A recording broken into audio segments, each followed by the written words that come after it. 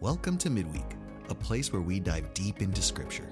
So grab your Bible, a pen, and a notebook, and get ready to study God's Word.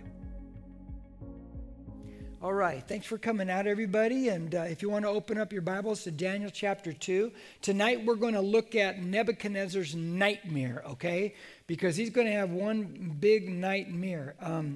We're going to cover 30 verses as we look at the events leading up to trying to interpret this dream. It will be next week when we get into the dream and it's an interpretation because it's a long chapter. You just can't cover it all in one night. As I said in our pre-warm-up here, that Daniel and the Fab Four, they're showing so much promise that they're pretty much elevated above all the other king's wise men. And Nebuchadnezzar sees them as kind of like above the rest of the team. Now, what's interesting is that at this point in time, Nebuchadnezzar doesn't know why they're better than all the other wise men. He doesn't understand that yet. He's going to understand, he's going to get firsthand experience of why these guys are better than the other ones, these four Hebrew young men, in with this dream, with the first of the big deals in Daniel. He's going to understand that. But he will find out that these young men have access to God, a God who comes and he involves himself in his creation, and he breaks in, because one of the things about our world here, a naturalist, materialist will say this is a closed system, that there is no God. God does not act in our lives. But we don't believe that whatsoever. We believe in a God who created everything, and he breaks into this very system. He sustains the very system that he created. Amen to that one? Now, let me share with you something that I think is really important, because and this is a leadership thing, very important leadership thing. And you watched it, if you watched the first couple, if you were with us the first couple of weeks, or any part of it, you'll see that Daniel has passed this. There's something called the integrity check of all leaders. And leaders go through integrity checks all the time. If you have anybody that's in a higher position at work, more than likely you didn't realize, but they're going through integrity checks, and people above them are watching the integrity checks in their life. So the integrity check starts with an inner conviction. You have this inner conviction, and for us Christians, our conviction is to obey the Word of God, correct? And so you have this inner conviction. And then what happens with the inner conviction is going to be challenged by something.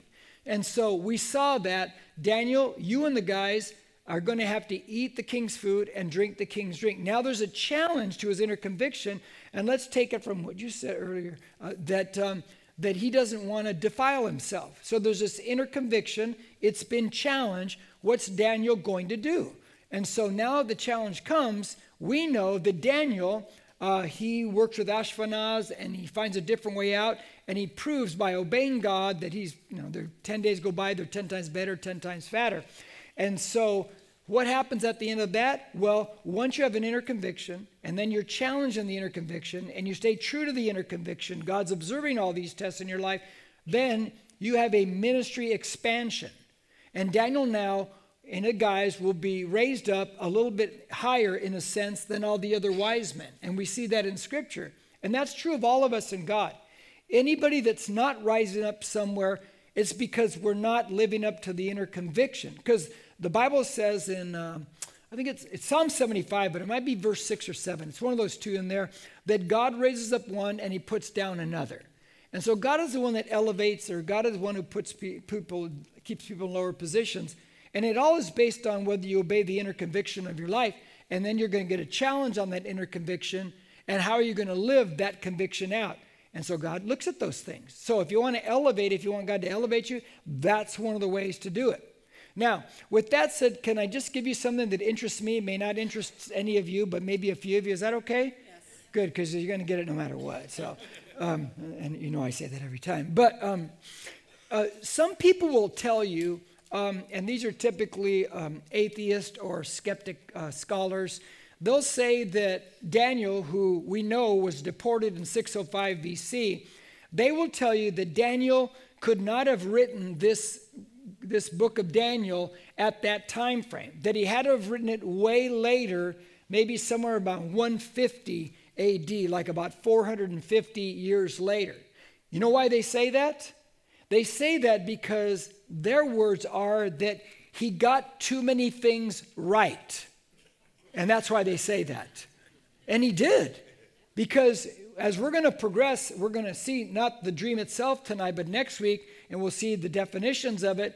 You're going to see that Daniel, in his predictions, in his prophecies, I should say, that he does point out that the Medo-Persian Empire will come after the Babylonians. They'll conquer them. The Greeks will conquer the Medo-Persians. He does point out that the Romans will conquer the Greeks. He does point out, we're going to even see later, I think it's chapter 9, that he even talks about who we know as Antiochus Epiphanes IV, who is the one who really defiles the temple at that time. He names all these things among many, many other things. He's so specific and he's so right on, they think he couldn't have written it.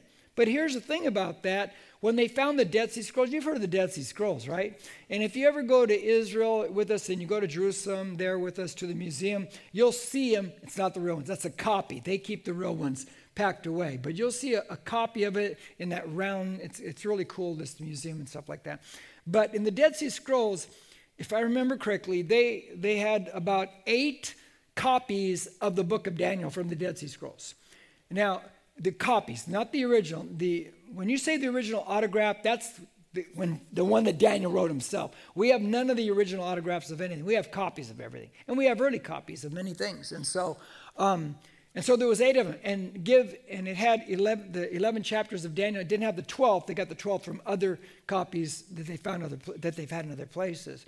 And so they will say, and once they found that, these Dead Sea Scrolls are dated, the actual scrolls, and when they were written, these copies were made, about 100 to 150 BC because of style and everything like that. So they can date it that way.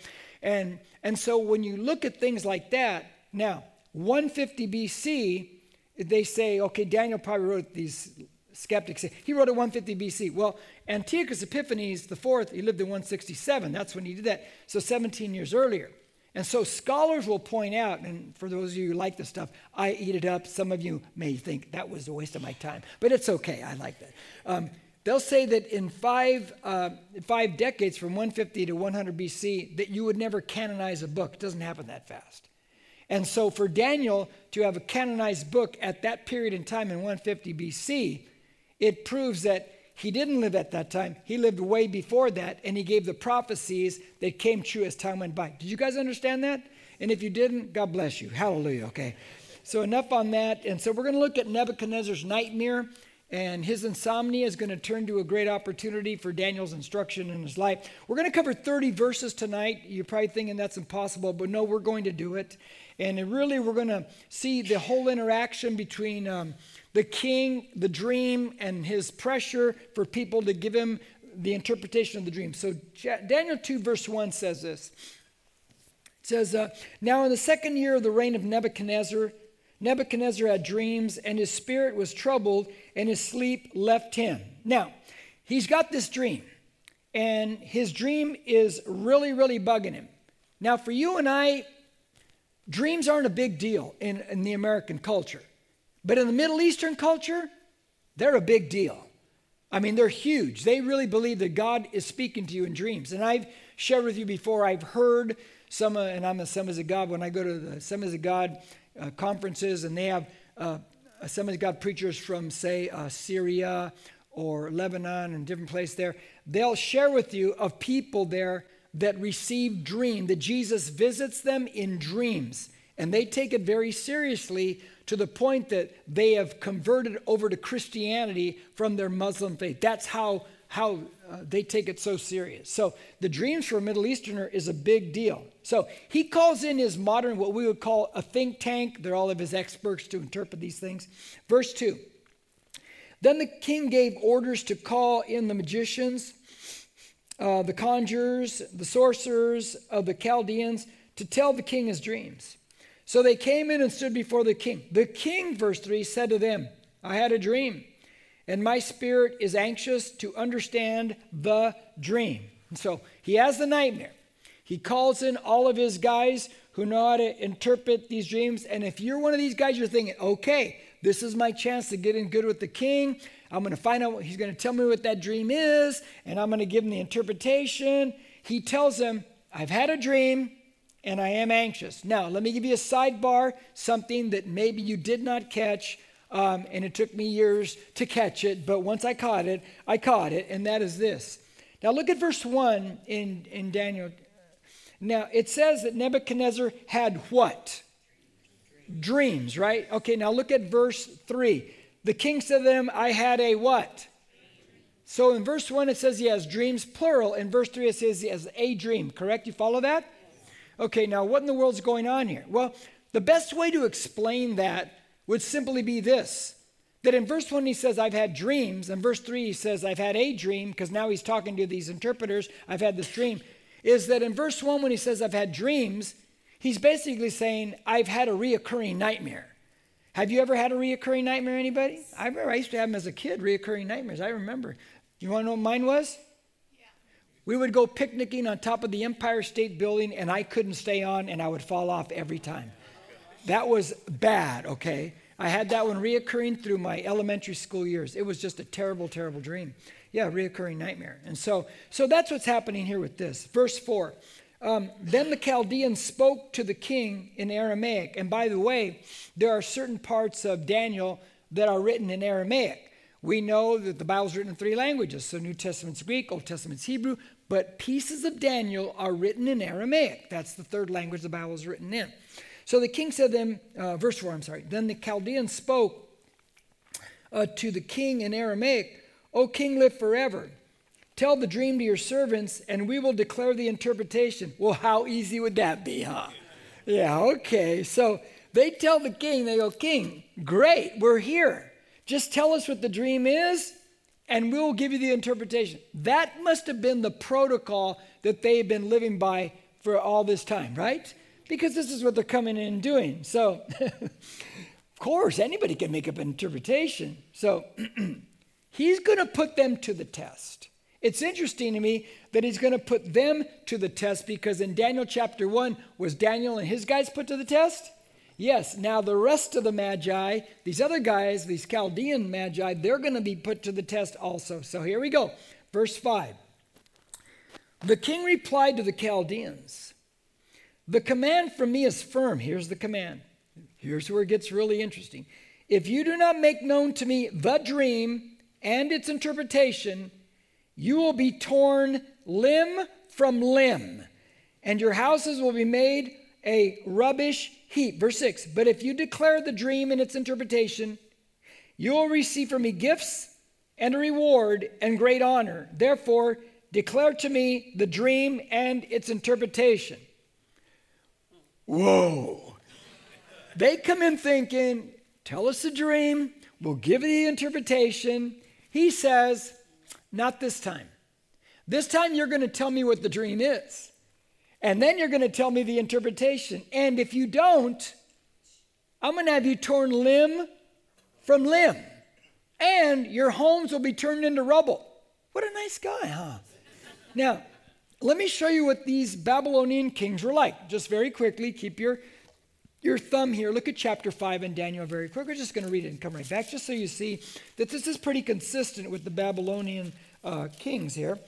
Look at verse 19. It says, because of the grandeur which he bestowed on them, all the peoples, nations, and men of every language feared and trembled before him. Whomever he wished, he killed. How fun. And whomever he wished, he spared alive. And whomever he wished, he elevated. And whomever he wished, he humbled. So the king there, whoever he wishes, he just kills him. And he can just do that because he's the king in Babylon. So back to chapter 2 now. So you find that these kings are not the nicest of guys, are they? And so these guys know when King Nebuchadnezzar says these things, he means business. So the pressure's on these guys right now. No, look at verse 7. And it says, they answered a second time and said, let the king tell the dream to his servants. Now they're begging, guys. And we will declare the interpretation. Verse 8. The king replied, I know for certain that you are bargaining for time. Now remember bargaining for time, because we'll get back to that way at the end. Bargaining for, inasmuch as you have seen that the command from me is firm. In other words, you heard what I said, and now you're bargaining. That if you do not make the dream known to me, there's only one decree for you. For you all have agreed together to speak lying and corrupt words before me until the situation is changed. Therefore, tell me the dream that I may know that you can declare to me its interpretation. Is the pressure on? Yes. Are they stalling for time? Yes. Oh, you better believe it. And he sees right through them, right? Yes. He knows what they're doing right there. He says, so quit stalling. You better tell me the dream right now, or you know what's coming.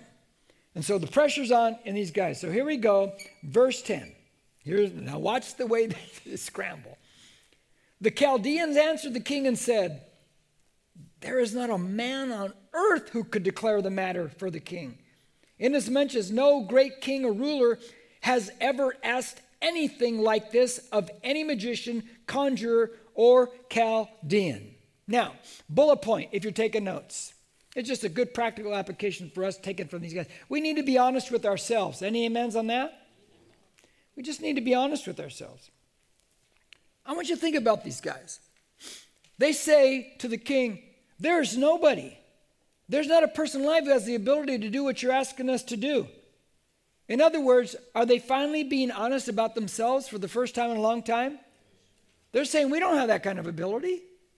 They're being actually honest for this first time. Now, let me just tell you one of my strong bents in life and in ministry, and I try to practice.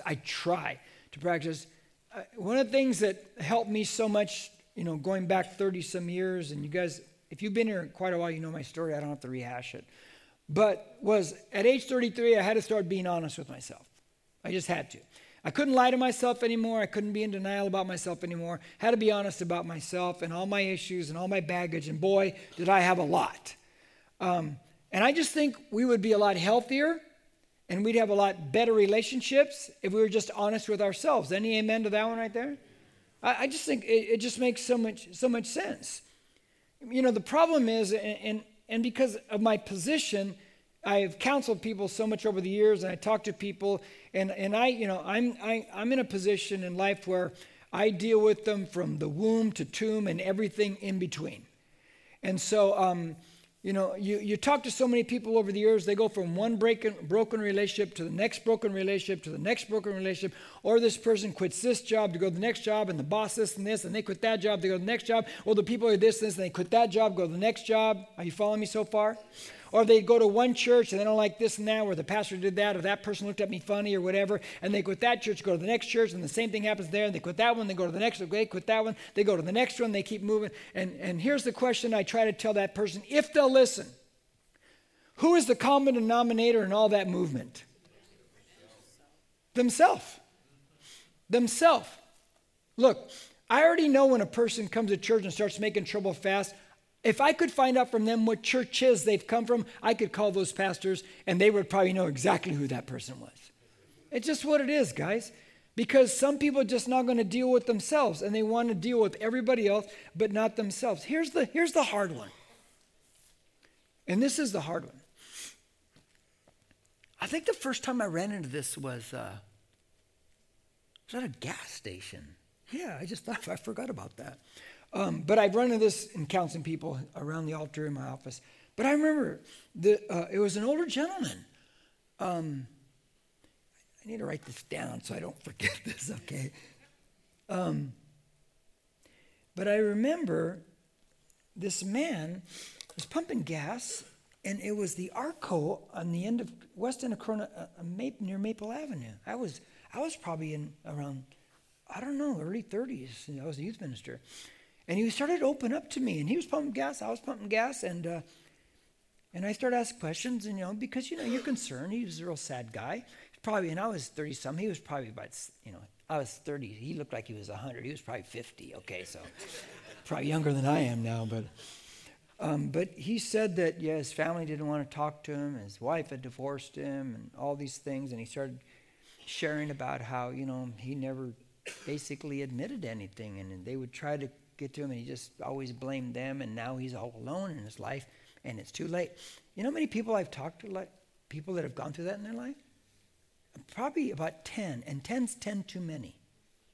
Because all you had to do was really admit to yourself. instead of blaming everybody else. See, the problem is we always want to blame somebody else instead of saying, okay, what is it in me that needs to change? What can I admit to myself that would help me be healthier and healthier relationally in my life? So these guys, if you really caught it, they're finally being honest about themselves to themselves. Are they not? That's a really good move in their life. Now, we're going to follow that up with the next bullet point and look at verse 11. Moreover, the thing which the king demands is difficult. Really? And there is no one else who could declare it to the king except God's, whose dwelling place is not with mortal flesh. Now, bullet point number 2 there, second bullet point, not number 2, but second bullet. We need to be honest and admit. Now, first they're honest about themselves, that and now they're admitting, only God can do that. We can't do that.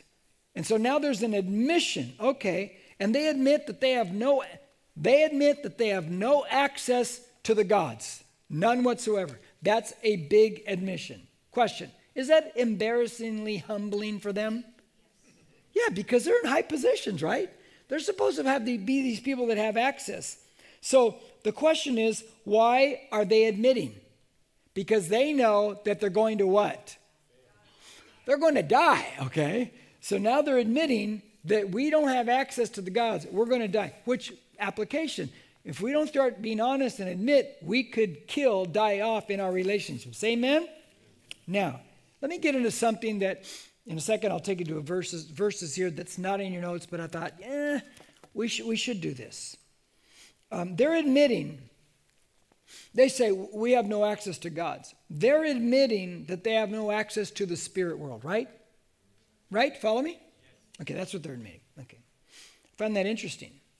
Because you see all kinds of people today, the fortune tellers, astronomers, the palm readers, the mediums, seances. They all say, we have access to the spirit world. That's what they're telling us, right? Right? Okay. Turn with me, keep your thumb here. Turn with me to Deuteronomy chapter 18. Let me read the verse and let me talk a little bit about this. Just in case if somebody is in this or veering off into this kind of stuff, just to show you biblically. Deuteronomy 18, Old Testament book. Genesis, Exodus, Leviticus, Numbers, Deuteronomy. It's the 5th book of the Old Testament, the law. Now look at chapter 18 of Deuteronomy, and we're going to read I'll read verse 9 to 14, then I'm going to make some comments after that. This is as they're traveling through the desert. They've left Egypt, their new nation. These are the laws God's given them so that they will not be like the other pagan nations. He says, when you enter the land which the Lord your God gives you, you shall not learn to imitate the detestable things of those nations. In other words, you don't imitate the pagan nations. There shall not be found among you anyone, and I was going to tell them things you're not going to be doing, who makes his son or daughter pass through the fire. Now, you're going to find that all through that Old Testament. This is, they would sacrifice babies to the god idol Molech. Even the Israelites started doing it themselves, as you read later on in the Old Testament. They're killing babies, that's what they were in the Old Testament. That's why God has the Israelites wipe out certain nations, because they were killing the babies. And God gave them, in case you think God is just callous, no. In Genesis 15, God gave them 4 generations or 400 years to repent, and they chose not to repent. So God says, now you're going to wipe those people out. Which leads to another interesting thing, too, I like to say, is that, when people tell you that why doesn't God do something about evil? Well, there he does something about evil, right? And then when God does something about evil, what do they complain about now? Oh, God's a mean God. So you can't win one or the other with an unbeliever because they're a natural thinker and they're not going to think correctly. Amen? And so you remember that. Now let's read on. Middle verse 10. One who uses divination, one who practices witchcraft, or one who interprets omens, or a sorcerer, or one who casts a spell, or a medium, or a spiritist, or one who calls up the dead. For whoever does these things is detestable to the Lord. And because of these detestable things, the Lord your God will drive them out before you. You shall be blameless before the Lord your God. For those nations which you shall dispossess, listen to those who practice witchcraft and to diviners. But as for you, the Lord your God has not allowed you to do so. You got that? Now I'm going to make some comments on that. Somebody may say, I went to I don't know, fortune teller or whatever, or seance, and it was my Auntie M from 1930 was talking to that person, and stuff like that. And they just hit things right on the money. Boy, how could they have known those things? Well, wait a minute. Haven't demons been around a long time? Yes. And cannot demons plant thoughts in that person's mind to speak out those things? Yes. Absolutely. Okay. So you be careful. You want to do those things because you see. Let me say it like this. Okay, recently, a person comes up to me after service. I've known this person probably 10, 12 years. And they asked me about going to somebody who can talk to the dead and stuff like that. And they weren't being malicious about it at all. They were really just seeking my advice, or else they would never have come to talk to me. And this was recent. And you could see they're just hungry to get an answer to a certain dilemma in their life. And I told the person, I said, no. I said, when you go to do things, here's why you don't want to do that. Because what you're doing is you're opening yourself up to the demonic, is what you're doing. Plus, by opening yourself up to the demonic and doing that, what you're really doing is you're saying, I need the demonic to lead me and guide me. Yes. We know the thief comes to steal, kill, and to destroy, correct? So we never go towards that because that will, and they always prey on your fears and anxieties. And God doesn't do stuff like that. So you have to go to God because God is the one who directs you, not the demonic. And I know it was a very difficult thing for that person who really was looking for some kind of answers to a situation in their life. But I said, you can't do that. You do not open yourself up to these things. Because once you do, you open yourself up to demons. And you just got to leave it alone. Leave it alone. Amen? Okay, hopefully that helped anybody. Go back to Daniel chapter 2. Okay, we're at verse 12. Because of this, the king became indignant. In other words, they said, we can't answer this. We can't do this, king. The king becomes indignant, very furious. It won't be the last time you see Nebuchadnezzar furious. And gave orders to destroy all the wise men of Babylon. Now the order's given. Verse 13. So the decree went forth that the wise men should be slain, and they looked for Daniel and his friends to kill them. So now it comes out, here you go. You guys can't answer it. You can't tell me the dream. Go out and kill all the wise men. Is Daniel a wise man? Yeah, are his friends wise men? That's right. So now Daniel's in a tough situation, isn't he? Now they're coming to kill him. Now once again, he finds himself in a pickle. And once again, if we look at Daniel and how he handles the situation, it will help us handle difficult situations in our lives. Now let's see what he does. Verse 14, 15. Then Daniel replied with discretion and discernment to Arioch, the captain of the king's bodyguard, who had gone forth to slay the wise men of Babylon. So Arioch is the guy coming to kill them. And Daniel's replying to him with discretion. And he said to Arioch, the king's commander, for what reason is the decree from the king so urgent? Then Arioch informed Daniel about the matter. Now, Daniel's response, in your notes, number 1, and that's this. He calmly asks a question. And I would circle the word calmly. He calmly asks a question. He doesn't panic. He doesn't run. He doesn't get loud. He doesn't get emotional. He doesn't get out of control. He just is calm. Very calm. Okay? And he asks a question, and he just uses wisdom. He calmly discusses with the guy who's come to kill him. Did you catch what Arioch did? When Daniel asked him a question, did you catch what Arioch did? He's coming to kill Daniel, but what does he do instead? He sits there, he looks at him, and he says to him, it says at the end of verse 15, then Arioch informed Daniel about the matter. So now he says, well, let me tell you what it's all about. In other words, the king said, go kill him, and then Daniel calmly asks a question, and the guy calmly gives an answer to Daniel, right? Here's what I like about this very quickly. In chapter 2, Arioch listens to Daniel, right? In chapter 1, Ashpenaz listens to Daniel, right? What is it about Daniel that people listen to? I mean, think about that. Don't you want to be a person that people listen to? How many older people know this? Remember the old commercial when E.F. Hutton talks? What? People listen. Younger people go, I have no clue what you're talking about. It's okay. It's okay. These were great commercials way back in the 1911s. And no, I'm just joking. But they were really cool because these commercials would say, when E.F. Hutton talks, because it's an investment firm, if I remember right, and then it shows everybody in the room leaning in like he's going to talk because they want to know what he's going to say, right? I mean, don't you want to, when I grow up, I want to be like Daniel, okay? I want people to listen to me. I want to have something that I have to say that people would listen to in my life, don't you? I think it's really important. But he stays calm. Stay calm, guys. Because when you don't stay calm, you're just going to say things and you're going to regret stuff.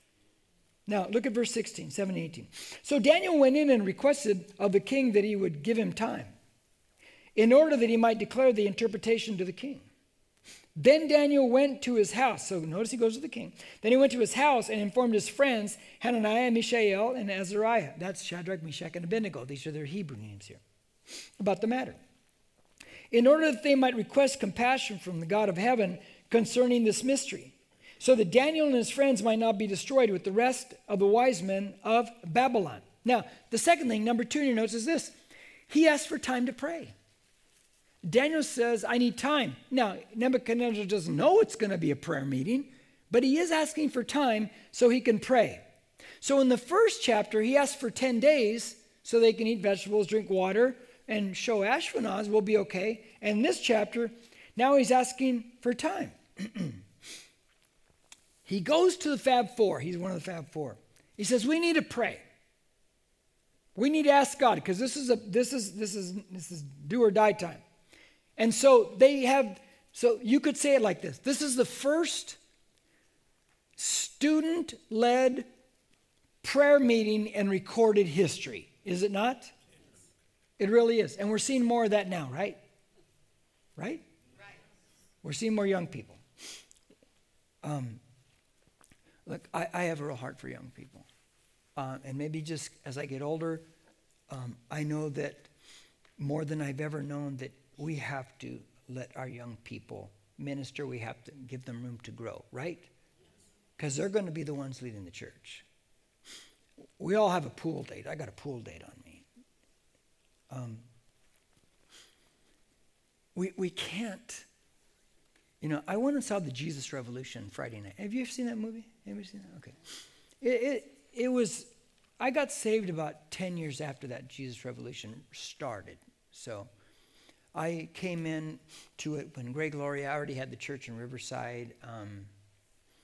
So I didn't remember. I remember some of it, but I saw more of what Chuck Smith said on Channel 40 back then in the early 80s. I got saved in 79. And it was a lot of young people. I had forgotten about that. And I'm glad I watched it because it just reminded me again, all the young people in that room and how important they were and how God moved them. And I can remember once watching Chuck Smith. It's probably about 1981, 1982, somewhere in that time frame. And he was talking, reflecting back on what was happening in this, they called it the Jesus movement back then. And he was just very accepting of these young people and where they were at. Because they were just basically hippies. They were raw, man. But he was accepting of them. And he wasn't condemning them. He wasn't putting them down. He wasn't driving them away. He wasn't doing any of those things. They'd come on in. And, I mean, that thing just grew and grew and grew. And I'm glad I saw it because I walked away going, I just got to remember that. I just need to remember that I am a missionary to a younger generation, that I have to let them grow. I have to let them rise up. You know who all those hippies became? Yeah. The conservatives that we know today. All of us old conservatives were the hippies back then. People forget that. We came out okay, huh? And you gave them room to grow. So let the young people, let them minister, let them grow. It's a very, very important thing. Amen to that one right there? Amen. Okay, good. I don't even know where I'm at because I went off the map on my notes right here. So I'm going to go. Oh, okay, yeah. Chapter what? Oh, verse 17, okay. But let me give you a quick side note, okay. Is Daniel, does he request an audience with the king? Yes. Yeah. Does he have the answer yet when he goes in there? No. Is that risky? Yes. Yeah. It's real risky, man. I wouldn't have done that. I mean, the guy wants to kill me because I don't know the answer, but let me go talk to him anyway. Really? Yeah, okay. So no one at this time knows the dream. No one knows the interpretation. Not the think tank of Nebuchadnezzar. Not Daniel's guys. No one knows anything. And he's going to walk in there to the king and ask him a few questions. That's dangerous right there. So think about this truth, because Daniel has no answers yet. You ever been there?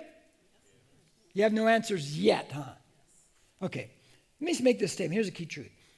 When we get to the end of our ability, when we don't know the answer and the clock is ticking, that doesn't mean that God is idle. That doesn't mean that God isn't doing anything. Because God is doing something. But he's teaching us that he is sufficient for us. Amen?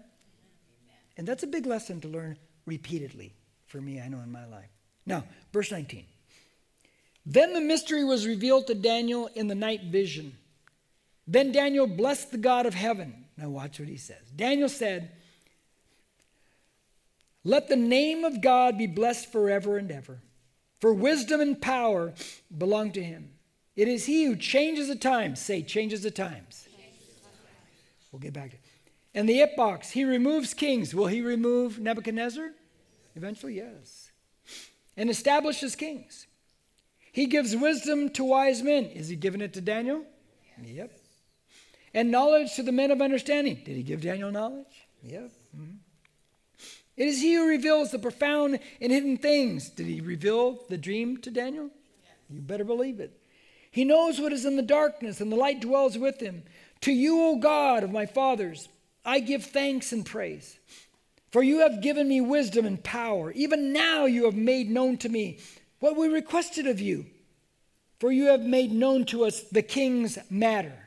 Now, point 3, very big point. He pauses life to praise God. He pauses life to praise God. Did you notice that once he gets what the dream is and the interpretation, he doesn't rush in to see Nebuchadnezzar? Did you catch that? Yeah. It's not what he does. That's not the first thing that he does. What he does is he pauses. And he pauses to praise God, which is a great thing. And I thought to myself, do I do that all the time? I don't know if I do that all the time. How many times do we just get God's answer, take it for granted, and off we go willy-nilly, right? Well, we need to pause and praise God. I know I do. And you can think about it in that Luke 17 story. Remember the 10 lepers when they come to Jesus? Remember that story? Yeah. And he says, "Go show yourself to the priest." And they start walking, and all of a sudden they notice that they're what? They're healed. And 9 keep walking, and 1 turns back. Yes. When the 1 turns back in Luke 17, Jesus asks him, "Were there not 10? Where are the other 9? Where are they at?" Only 1 came back and praised God. Only 1 paused his life and praised God. You see, that's what we need to do. Whenever God's blessing, and look, I know you guys are worshipers and praisers and everything, and that's a good thing, to always stop, pause, and praise God. Now, let me close. I got a close, and I got a close. I have a hat. One day I'm gonna have a close. But let me. The first one, let me try to explain this. This is another interesting to Jim Del Campo. Hope it is for you. So we're going to eventually read 24 to 30, but not yet. Now, look at verse 8 and 9. The king replied, "I know for certain that you are bargaining for what?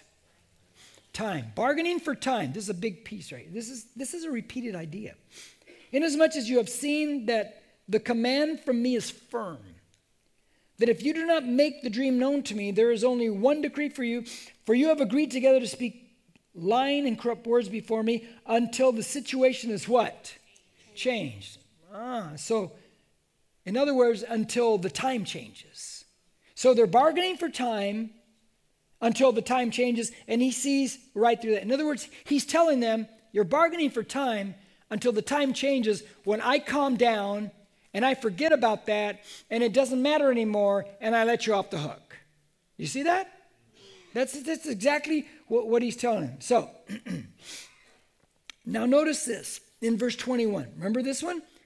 Daniel says, it is he who changes the what? Oh, he changes the times. Okay. We know, he says, it's you, God, who changes the times. Now think about that.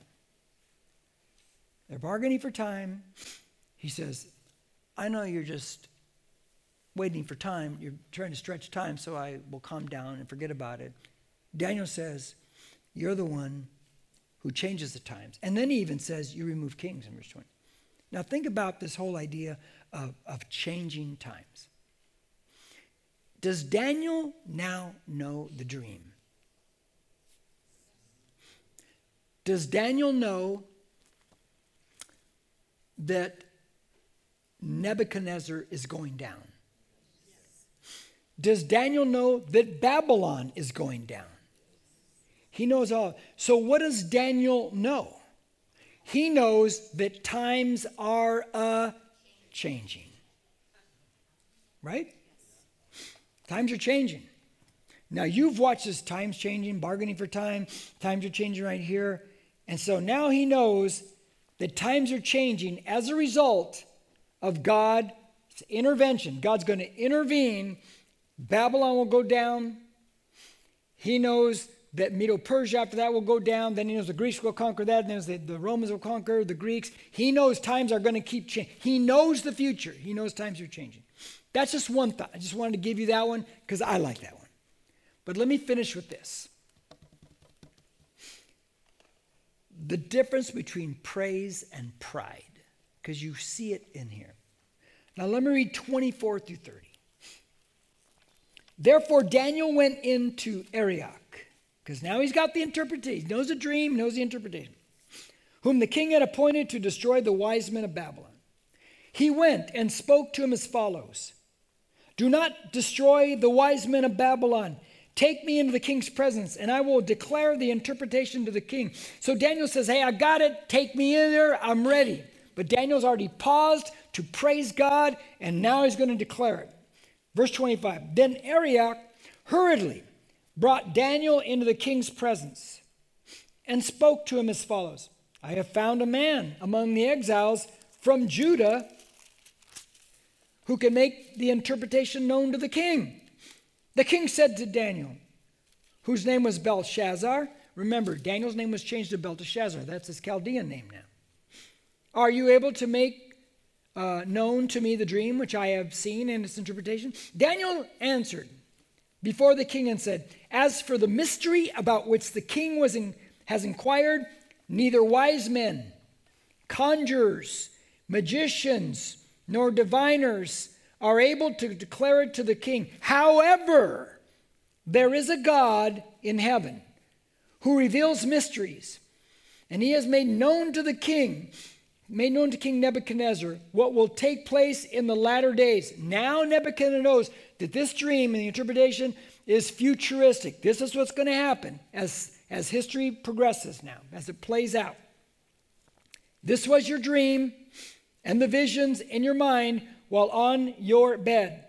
As for you, O king, while on your bed, your thoughts turn to what would take place in the future. And he who reveals mysteries has made known to you what will take place. But as for me, this mystery has not been revealed to me for any wisdom residing in me more than any other living man, but for the purpose of making the interpretation known to the king, that you may understand the thoughts of your mind. Now, there's two big differences in this text, and this is all I want to finish up and point it out to you. In verse 25, look at it. Arioch goes into the king, and what does he say? I have found the man. Look at verse 26 now. The king says to Daniel, are you able to make known to me the dream which I have seen? Are you able to do this? And then then you go to verse 28. Daniel says, no. However, there's a God in heaven, because Daniel says, no, it's not me. There's a God in heaven who reveals mysteries, and he's the one who does it. So you think about these two guys. Arioch basically says, I found the guy. Daniel says, I can't interpret. It's God in heaven who does these things.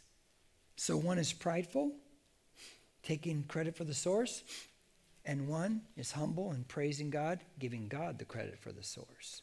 And you see the difference between the two as they come in there to talk to the king. Now, we'll pause here, and next week, now we see the dream, and he gives the interpretation, and it's one of the most amazing prophetic things that you'll ever find in Scripture as Daniel lays out the future. And we know it as the past now, most of it. So let's pray.